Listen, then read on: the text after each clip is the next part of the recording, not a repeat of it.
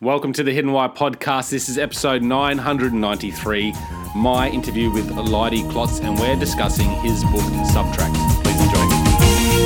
Hey, Leidy, welcome to the Hidden Why podcast. Great to have you here today. Thanks, Lee. It's great to be here. Whereabouts are you located? Charlottesville, Virginia, so about 2 hours south of Washington, D.C. Okay, right. And how's the weather there at the moment? Going well? It's like swimming outside. It's not raining, but it's just so ridiculously humid and hot. Yeah, it gets.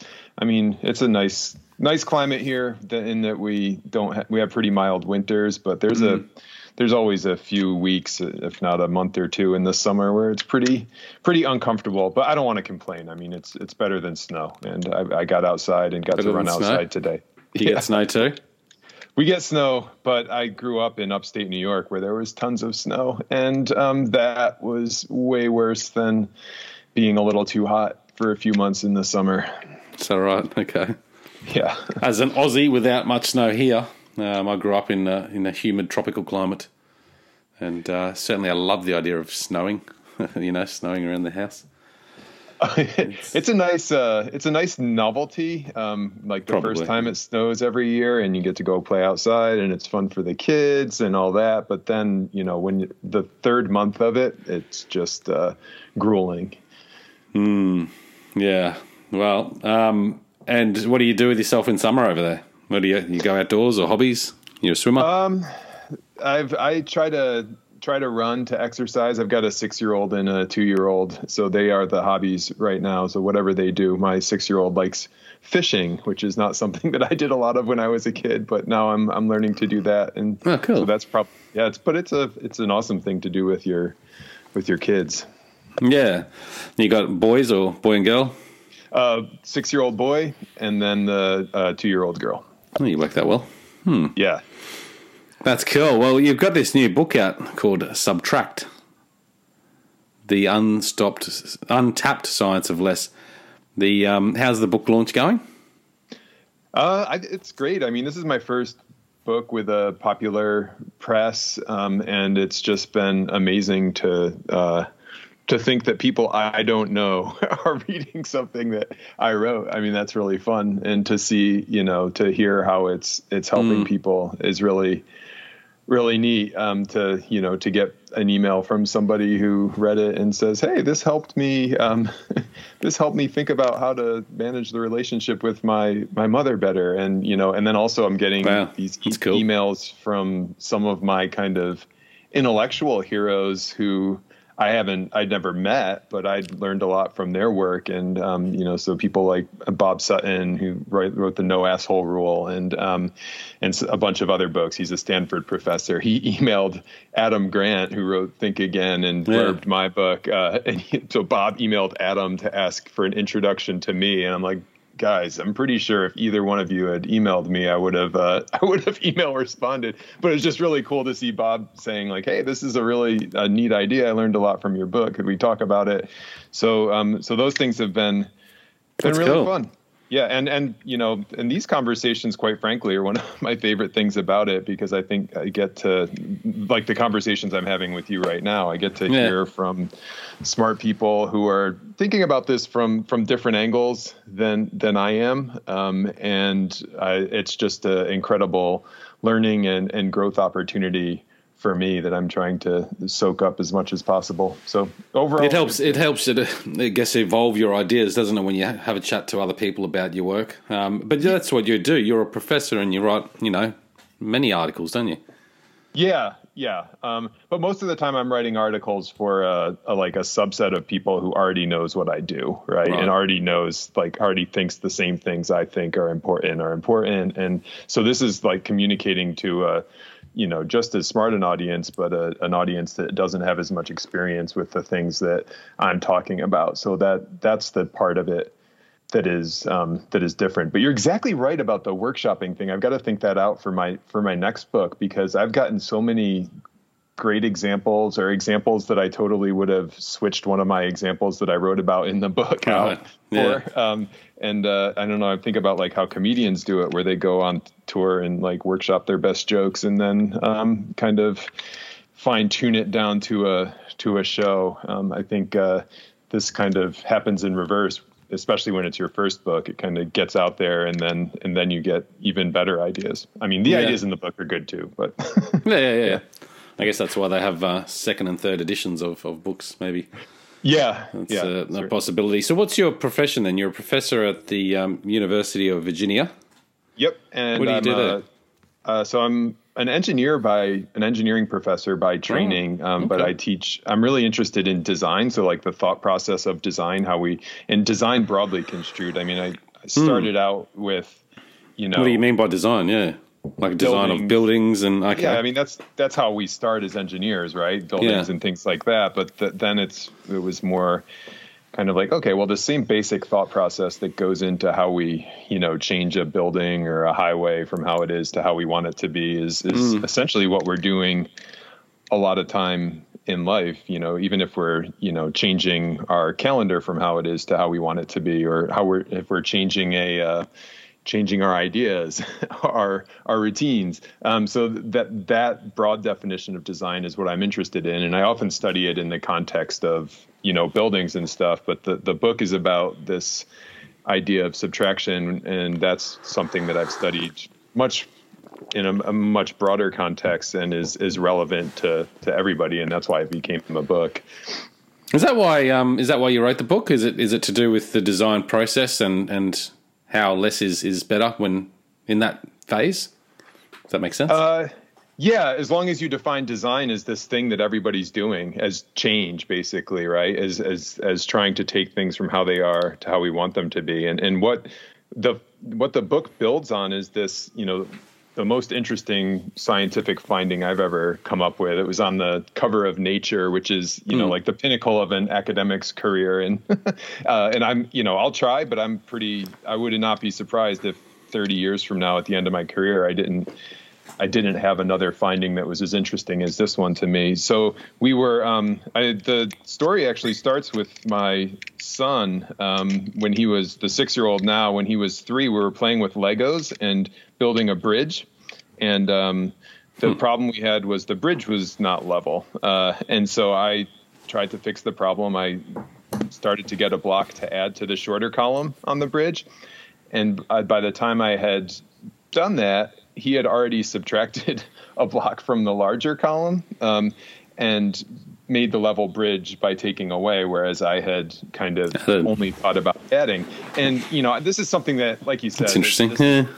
Part of design. I had always been interested in it, so this wasn't the first time I started thinking about it, but it gave me a really kind of tangible representation of what I was thinking about, and that's what kind of kicked off the tens of thousands of hours of experiments I did with my colleagues to show that, in fact, what happens when people are trying to make change, whether it's a Lego bridge or whether it's a travel itinerary, whether it's a recipe, whether it's your calendar, whether it's random grids on a computer screen, we behave very similar to we think very similar to how I thought in that moment, which is we first think, hey, what can I add to this thing to make it better?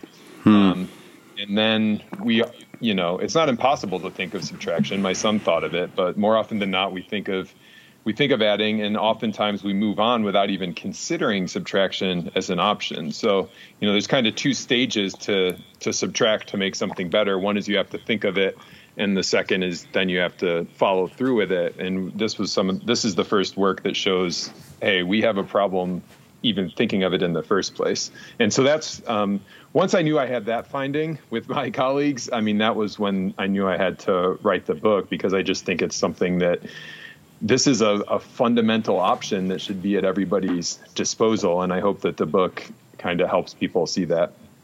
Yeah. So the goal of the book, if you were to pick up it and read it, would be what?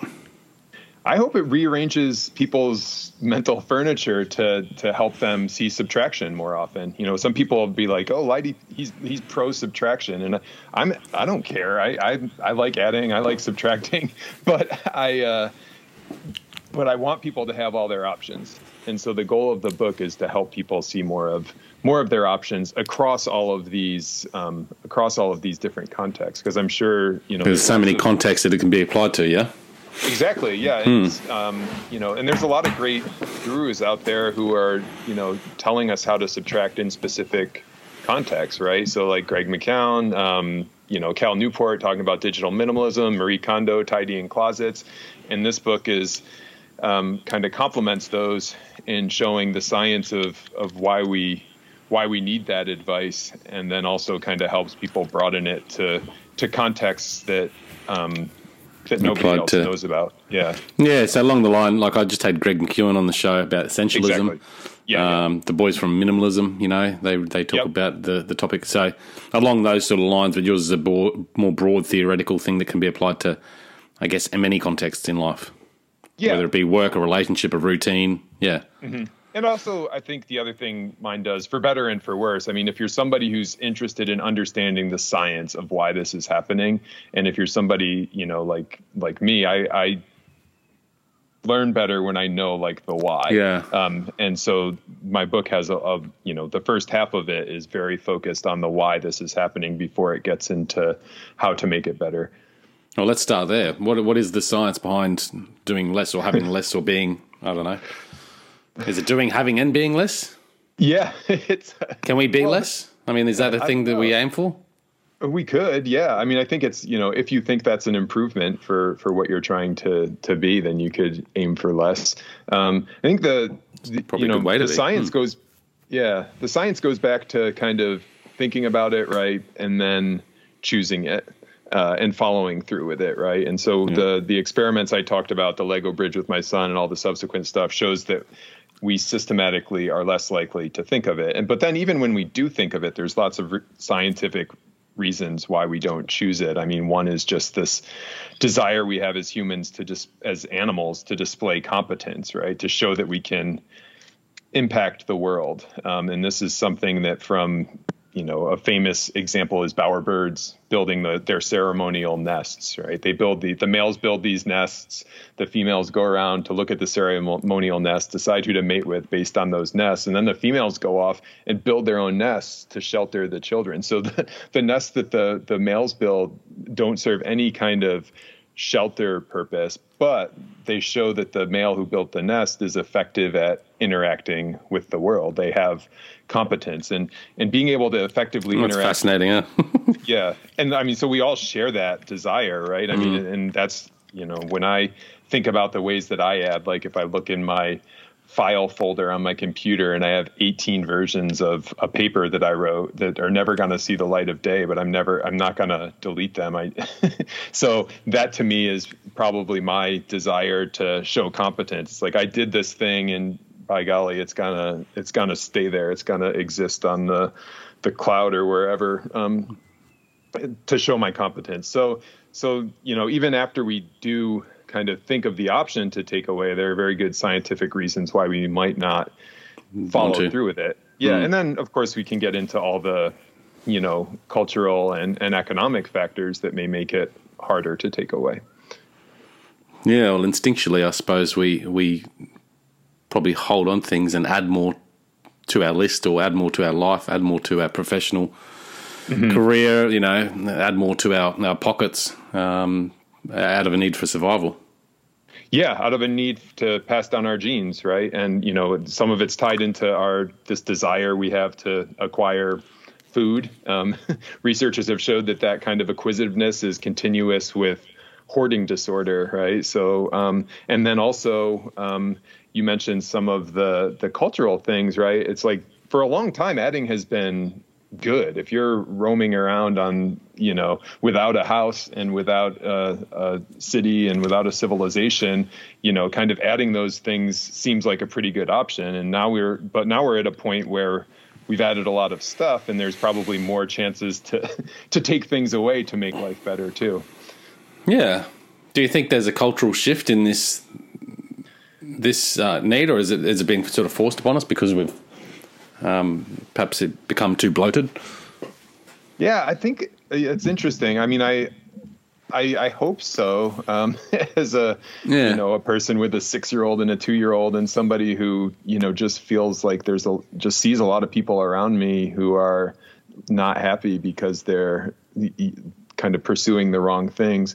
But yeah, I don't know if now will be seen as this pivot point, but it does seem like the more we've added a lot, right? And so these opportunities to take things away are more and more, and it seems like we can take more advantage of those. And also, I mean, the pandemic, you wonder if that kind of might stimulate it a little too, because, it's obviously this horrific cost, but it has been a tremendous break from our normal routines. And if we can at least analyze, 80% of the stuff that happened during the pandemic, we absolutely hate and we want to bring back as soon as possible. But there's some things, like for me, work travel, for example, it's just so obvious to me now that 90% of the travel I was doing was completely useless. And in fact, detrimental to my work goals. And so I don't know what those things are for everybody is different, but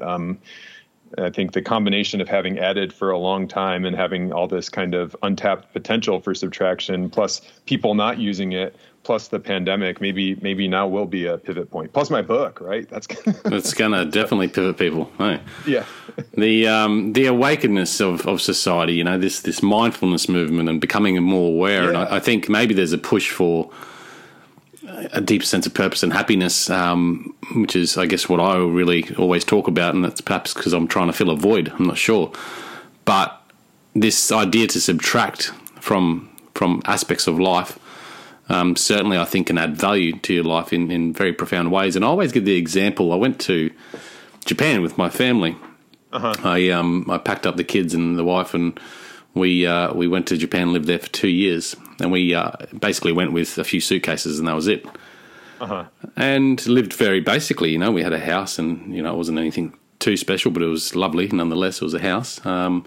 So we felt quite privileged with that sense. And I remember just, I think I was jogging or walking along this street one day in a rural town through these rice paddies, and I just had this clarity of contentment.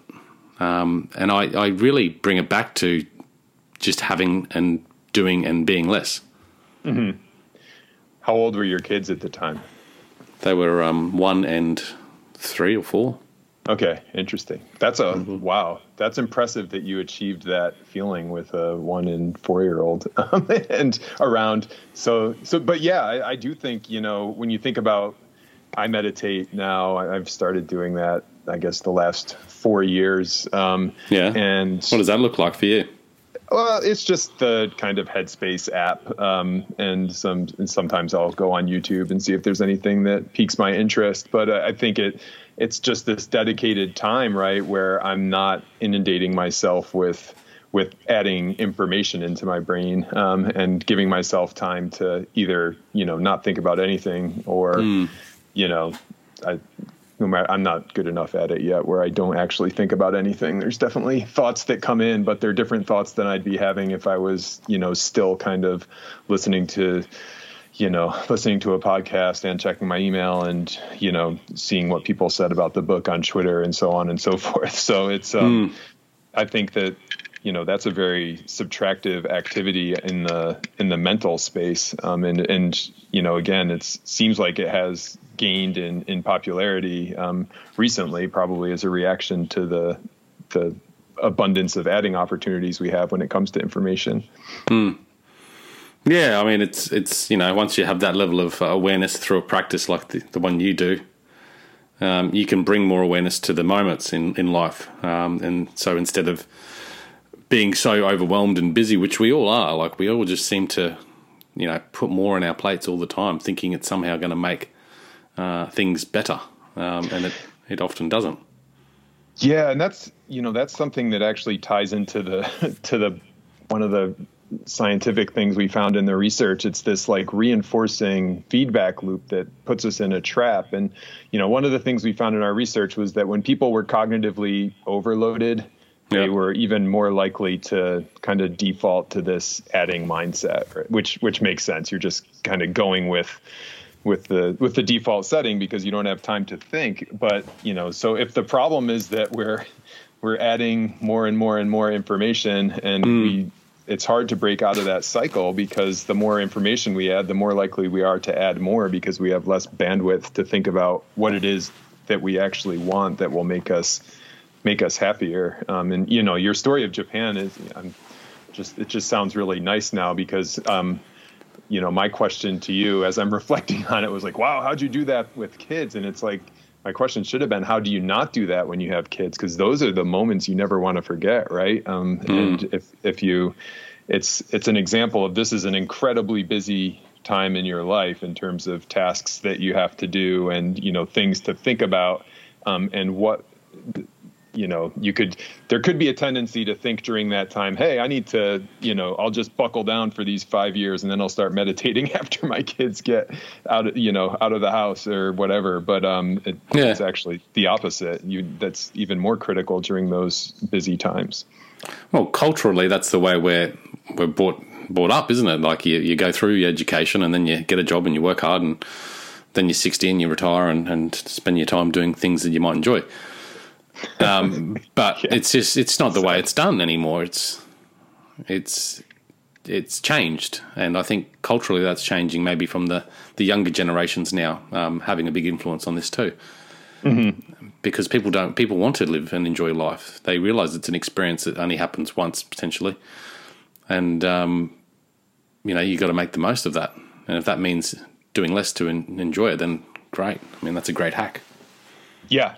Yeah, I there's certainly more and more young people doing that. Although, I don't know, I'm around a lot of high achieving youngsters, and I think there's more that message can get out there. Less. Yeah. So, do you think high achieving? I mean, I think if you've got joy for something or passionate about a particular thing that you do. And that means high achievement, then so be it. Great. I work bloody hard in my industry and I really love it, Yeah, you're right. I think I don't, I work basically all the time, but I absolutely love my job. I don't think, So I don't mean to cast all high achievers as people who are not happy. But I do think that there is still a fair amount, probably from parental pressure, more than anything, of just like, hey, these are the next things I need to check off, these next ways that I need to show competence. So that some of the culture is still there, but I do think it's better than when I was 20 years ago when I was that age. Yeah, true. And it's probably, there's probably a lot of people out there, maybe I am too, and it's something to reflect on perhaps, but doing too much, even though you think you enjoy it, just doing too much anyway, that it doesn't actually add to your life. Right. Even though you're trying to add more. Yeah. Yeah. And it's hard to tease out the, do I enjoy this because it's kind of busy work and makes me feel good, or do I enjoy it because it's like getting me to the impact that I want to have on the world, for example.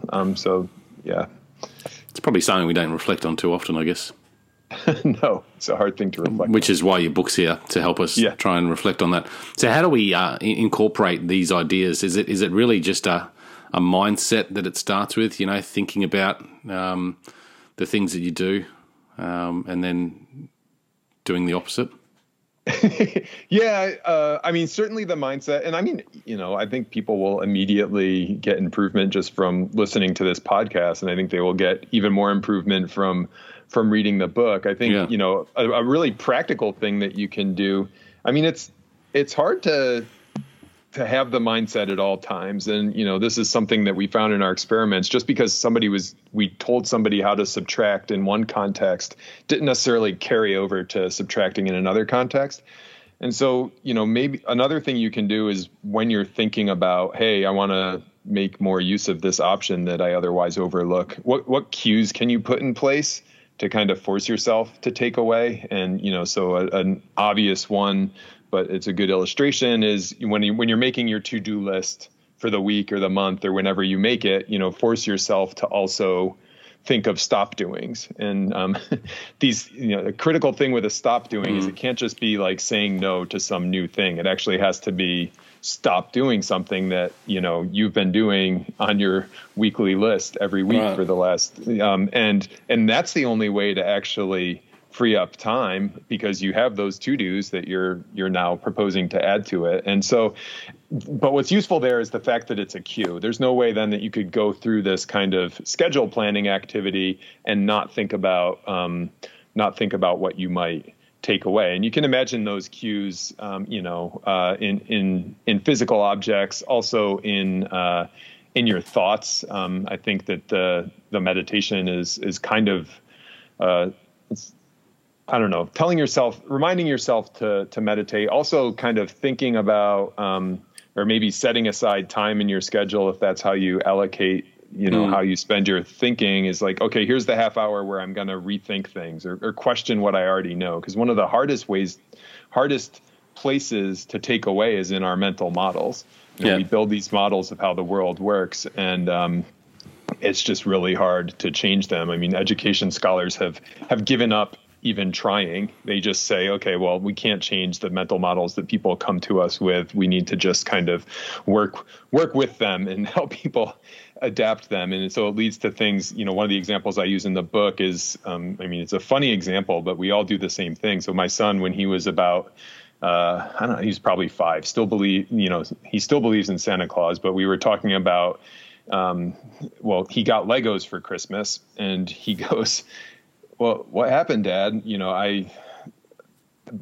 How are these from Santa Claus? And I said, what do you mean? Santa Claus knew you liked Legos. And he said, well, how does Santa Claus have the plastic? I just thought he had wood up at the North Pole. I said, for things like Legos, Santa Claus works directly with Amazon. And, he was perfectly happy with that explanation. And we all do that to a certain extent, right? It's like we come with this preconceived notion, right? He believes in Santa Claus, but he also believes that he's just seen these movies of Santa Claus working with wood. So, and then he knows about Amazon. And so if I can combine those two things, he's like, okay, that's cool. That's easier. I will accommodate that belief that Santa Claus works with Amazon rather than question the notion that there's this guy up at the North Pole who's bringing him Legos. And so, we all do a version of that. And we'd be a lot better off if we could actually sit down and say, okay, what are the things that, I'm kind of building my knowledge on that I question or that I want to subtract from my mental models. And so again, putting cues in place to do that is a good way to make sure that you don't overlook it. Yeah. I love that. Santa Claus and Amazon. That's so it good. Worked. Yeah. I've lost my train of thought now. We're still going. There's another awesome example of this. The classic, since you liked that one, the classic psychology experiment was just brilliant. This guy, Leon Festinger, he wanted to see how people's beliefs changed when they were presented with evidence that contradicted their beliefs. So essentially the same thing that happened to Ezra. And so he joined a cult, a doomsday cult. And it was a brilliant plan, because if the doomsday didn't come, he has this great experiment. But if the doomsday does come, he's covered because he's in the cult. But what happened, he joins the cult, and then midnight of the doomsday comes, and the cult members are sitting around saying oh, well, okay, any moment now. And then it was 5 minutes after midnight, and they're debating what's the official clock of the apocalypse, basically. So they're saying, okay, no, that one must be wrong, or it's behind or something. We just hang on here. And then they sit there, and it becomes, 4 or 5 in the morning, and the cult leader just said, kind of makes this statement that it worked. Our belief was so strong that we headed off the doomsday. And so, again, we don't all do this at the same degree that cult members and Ezra do, but it's really hard to kind of subtract our existing beliefs, even when they're shown to be wrong. Yeah, that's great, isn't it?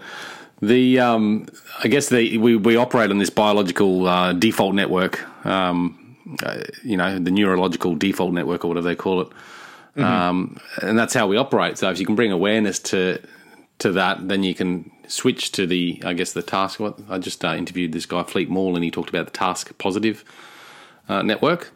Okay, and that's by bringing attention to what you do. And I think with the subtraction idea, that's what we need to do. We need to bring attention to it. And do you recommend a practice of, I feel that this could be something that you do every morning. You look at, what your day looks like and going, okay, well, what can I subtract from this? You could bring attention to perhaps your typical workout routine and go, what could I do differently here?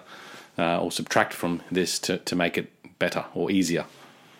Yeah, certainly. I mean, so, those types of reminders. Also, another thing that would work that would draw your attention to it is doing repetitions, right? Of, okay, here's my first instinct of how to solve the Lego bridge, which for me was adding. But it's not impossible to think of subtracting. It's just that we add and move on without considering other options. So if you've got the time and cognitive capacity, then force yourself to think of 5 different things you would do to make the situation better, and then choose your favorite. And then you're more likely to surface some of the subtractive options at that point. And then if you choose them or don't choose them, I don't care. At least you've considered it. You haven't completely overlooked this option. So yeah, I think those kind of forcing yourself to go through multiple iterations of the whatever it is you're trying to make better could certainly reveal some of those subtractions, because it's exactly as you said. So it's not that this is impossible to do. It's just that it's not our default. It's just about thinking more about things in general. Exactly. We don't give enough time, enough thought. And that's why that trap that we talked about earlier happens, right? Because we're adding more and more information, and that's taking away time for thinking, which is making us less likely to think of subtracting. Yeah, and I guess Adam Grant's book Think Again. That's a great book. Tim Ferriss I always listen to, and he has that. What does he say when he thinks about things? He goes, what if I did the opposite to what most people do? Mm-hmm. And I think they're just brilliant little thoughts that just remind me to say sometimes think about it again, do things differently. Yeah, those are perfect. I remember a time in my life, I do real estate myself, and several years ago when I was quite new to the industry, I was just so busy. And I had this moment, I went away for this conference, and it took 3 days out of my already busy week of 6 days, typically. And I got to the end of the week with still everything as it was, still achieving basically what I would normally achieve in a normal week. And I've started to realise that, if I could do it in 3 days, why am I actually using 6 days? Right. And this is where I think, in modern society, I don't know how we're still here, where we're working seemingly longer hours. For what gain? What extra has it brought us? If anything, we should be working less and enjoying more of life with everything that we've progressed to be as a human population. And it's interesting too, right? Because we're proud of it. Like we brag about how busy we are, right? And I was in doing research for the book. There were some cultures like in Italy. I don't know if it's still the case, but a while back, people, it was like a pride or like wealth was displayed by leisure, by the fact, hey, look, that guy must be really rich. He never is doing anything. He just walks around and does whatever he wants all the time. And but that's not the way it is now. It's like we talk about, I'm working 6 days a week, right? And I've got all this stuff that I'm doing. The other example there is, and it reminds me of your trip to Japan too. In academia, we get if it wasn't already a good enough job, we get these sabbaticals where you basically break away for half a year, and you still do all the important stuff, like the thinking and the research and the writing, and you even do some interacting with students, but you get rid of all the crap. And one of the most noticeable thing from my sabbatical was exactly what you said. It's like all this stuff that I was doing, I just didn't do it for 6 months, and absolutely nothing bad happened, right? Like my department didn't fall apart because I wasn't on the such and such committee or whatever. So I think at an individual level, but also at an organizational level, there's a lot of things that we just keep doing because we've always done them. Well, there's a level of guilt involved there, huh? Yeah, you're right. And that's one of the things. There's this great research by Leslie Perlow. She's at Harvard Business School, and she, but for her PhD research, she studied what she named time famine, and she studied these software engineers who, like a lot of people who work, they said they don't have enough time, and so she went in and studied what they were doing, and she broke down their tasks into these categories, and I forget the specific names of the categories, but one was basically the actual work that was contributing to the bottom line of the software company, and then there's this one category of tasks which was basically tasks that they were doing because of this feeling of guilt that you're talking about. They're like, I know that I'm not going to contribute anything productive to this meeting, but if I don't go, I'm going to feel bad, for my coworkers, and everybody's doing that same thing. Right. So, the feeling of guilt's really natural, but at the same time, somebody, if everybody comes together and thinks about it, it's also really damaging to kind of keep following that behavior, because everybody's just doing it because they feel guilty instead of because it's useful to what the organization or whatever the group is trying to achieve. It's interesting, isn't it? And we just follow the like having a sick day, Yeah. In big companies that I used to work for, it was just like, have a sick day. You've got all this sick leave, but then you're frowned upon if you do it, and you're just like, oh, well, that just is really idiotic. The idea of it is so people can actually recover and be better for our workplace as well, and actually not infect other people at the same time, which would be ideal, but not the way we treat it. So, mate, what do you have any routines or rituals that you believe contribute to your success in what you do? The biggest one is I chose good parents. That was the biggest Yeah, one. Nice work. How did you do that? I think I'm very regimented, as my wife tells me, and I think, but I do think that that's contributed to my success. And that's been hard with the kids because they break you out of that in mostly useful ways. But I'm a big hey, this is. Go work out first thing in the morning, and then I'm on my computer doing my kind of deep thinking work, and then it's trying to only check emails once a day. So being very regimented is something that helps me a lot. And I think the other people that I'm around in this profession that are successful and happy, I think, are kind of share those traits oftentimes. Yeah, I like that. What do you use, or what's your definition of success? I think, I guess it's this, the most good for the most people over the most time. So trying to have a positive impact on the world, and,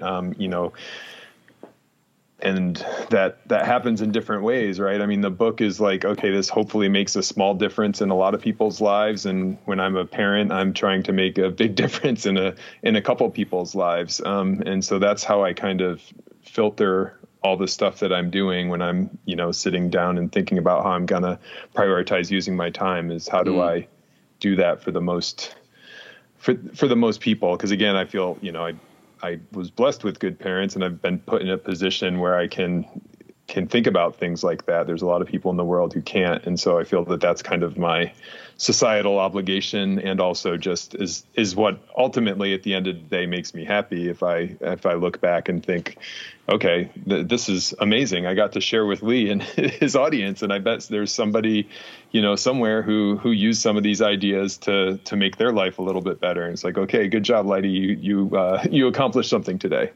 That's good. Yeah. No, I like that. What advice would you give your 20-year-old self? I was, I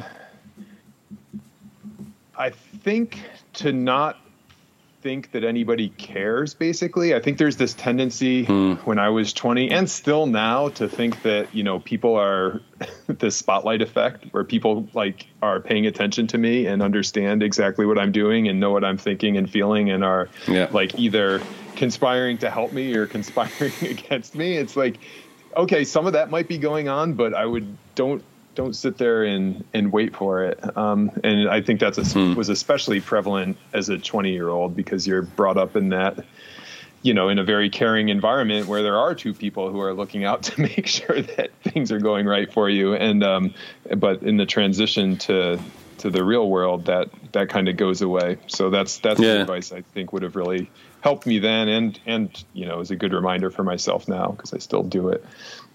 Yeah, I think it's one of those things that comes with age too, and actually, the whole topic of less is probably something that comes with age. I think a lot of people get to their 50s, 60s, and start really appreciating what is important about life, and that usually means they actually do less. I don't know. No, you're right. We talked in the beginning about these things that come up, as I go around talking about the book. And I guess I've learned that there's actually like a line of research about people in that age group and, wanting to give physical things away. And I think that's part of what you're talking about is, them realizing, hey, this actually hasn't done what they thought might be able to have done. This isn't the thing that I care about. It's interesting, isn't it? Hey, if you were to be served your last meal, what would you request? I don't care. If I know I'm gonna die, I can't imagine. That's a good answer. Never had that one before. Food. Yeah. So I really feel that way about the last meal question. Okay. What activity gives you the greatest sense of joy? Fishing. Well, yeah. If there's a 6-year-old there, that's pretty fun. And seeing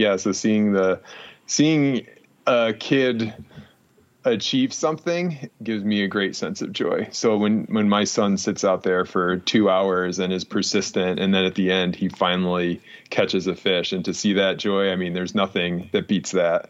And then, on a personal level, I get the same joy, task accomplishment, but also, things that have been really hard to do. So yeah, but true. Nothing. You're right. Nothing beats the kid catching the bass after 2 hours of trying. Yeah. What book would you hand down to future generations?